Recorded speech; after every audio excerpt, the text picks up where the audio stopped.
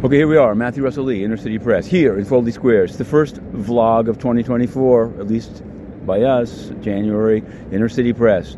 January 2nd, 2024. We're covering the Southern District of New York courthouses and other courthouses. Now, one thing we have to clean up from 2023, Sam Bankman-Fried, the decision filed on the last business day of the year after 5 o'clock to not pursue the second trial, the promised second trial against Sam Bankman-Fried on the China bribe and political contribution violations charges, we think it's notable. It's not just, some people have tried over the weekend to say, well, it just saves the government money, or he's already going to get a lot of time. Some even tried to say that the sentence in the second trial would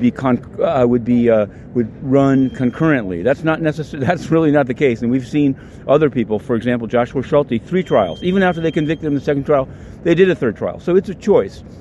And the question is, rather than getting into the motives, what are the ramifications of the choice? And the thing is that there is information that would come out in a second trial about China bribes and the political contributions that we don't yet know. And here's the proof of the pudding to those disbelieving this, is to just go back over, either if you transcript if you get it, or Inner City Press live tweeted it, and it's also in a book called Crypto Criminal, SBF's Conviction, how many times Judge Kaplan sustained objections to information coming in about the China bribes or about the political contributions, since he wasn't charged with that in the first trial.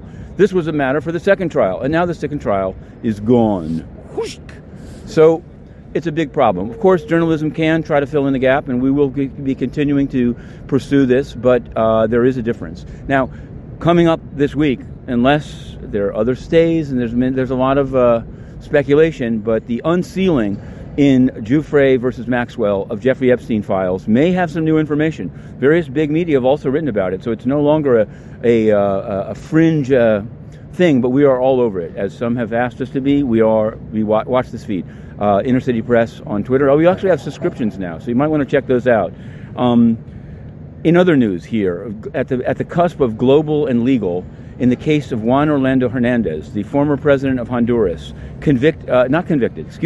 his brother was convicted. He's not yet been put to trial on narco charges. The brother pretty much did it with him. Very difficult to see. Who knows what's going to happen? But he did a filing just before the New Year's lull, in which I guess he wanted to say, I've actually served the United States, and not just the existing claim that he was great, tough on drugs, which I think was disproved in the trial of the brother and of another henchman, but that he helped the U.S. on Taiwan and Israel, and then it's all redacted.